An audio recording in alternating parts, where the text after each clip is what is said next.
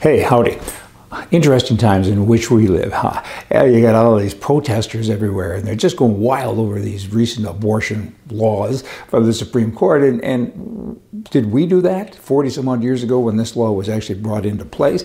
Did all the people who were against it, notably the people on the right, mostly at least, were they out? Were we out? Marching and burning and yelling and fighting? I don't think so. Maybe my memory's not so good, but I don't think so. But these people are very, very disruptive. And then you have Hillary Clinton. She recently stated that she will not run for president ever again. Well, she's known for integrity and honesty. So, hey, we believe everything she says right.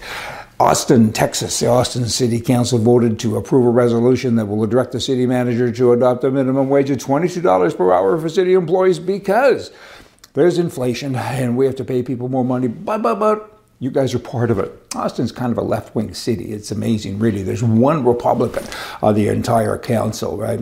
And she's okay, but the other ones, not so much. They're left-wing wacko people, and they cause all of these problems, and then they come along and say, hey, we have a fix for it. It's like a fireman keeping his job. I start fires at night, and I work by day to put them out, and I keep employed. And that's kind of what they're doing. $22 an hour is a minimum wage. That's a lot of dough. There's a lot of people that will be negatively affected. You people that own McDonald's and Wendy's and fast food outlets, generally speaking, and others too, they'll be in there now with their families and, working harder because they can't afford to hire staff. So not only are we in a situation pretty much North American-wide that you can't get staff, now you don't want staff because you can't afford them. So what happens? What happens to the college kid that doesn't pay rent, doesn't pay taxes, was happy to make $15 an hour, and now he's unemployed? There's not a lot of deep thinking into this. I get the part about let's all be equal and kick it up a notch and so on from these people, but they hurt themselves. They truly do. They're just clueless, and they're just hurting themselves and hurting all of us as well. The most respected profession in Canada and in the United States of America is firefighters.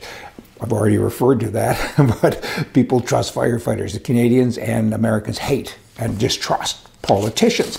These politicians, though, they do have fun, I guess. In Canada, you've got the Socialist Party leader, Jagmeet, somebody, that says the vast majority of Canadians will support mandatory vaccines. Okay, this is the same guy that when 250,000 people in America had died with the COVID, that he said President Trump, who was then the president, was a murderer. Have not ever heard him call Biden as a murderer, and another 750,000 Americans have died with COVID subsequent to that statement that he made. So he doesn't have any, doesn't have any good sense. And he's saying this. The guy, he lies like a sidewalk, and he's got no credibility whatsoever, but he's got presence, and he gets all the press because he's a left-wing person. I often hear that this and that was paid for by the government. It was created by a government grant, and I get a grant, and my cousin borrowed money from the government. The government doesn't have any money. Doesn't have any money. People have money. The government takes that money, and they give it away as grants and loans and a variety of other things, right? And often they give it back to the same people who gave it to them. In many cases, they give them more back. People don't seem to understand that, and I always marvel at that. What do we have to do? Write everybody a note every day or something? Because socialism just doesn't work. It's an interesting concept and something I hadn't considered before until recently, but nothing controlled by the government should be called public.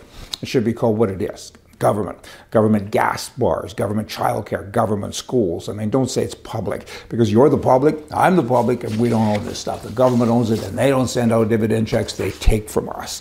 Strange people, liberals. You have Biden, and you have this Boris man and the Justin man, and all of these people.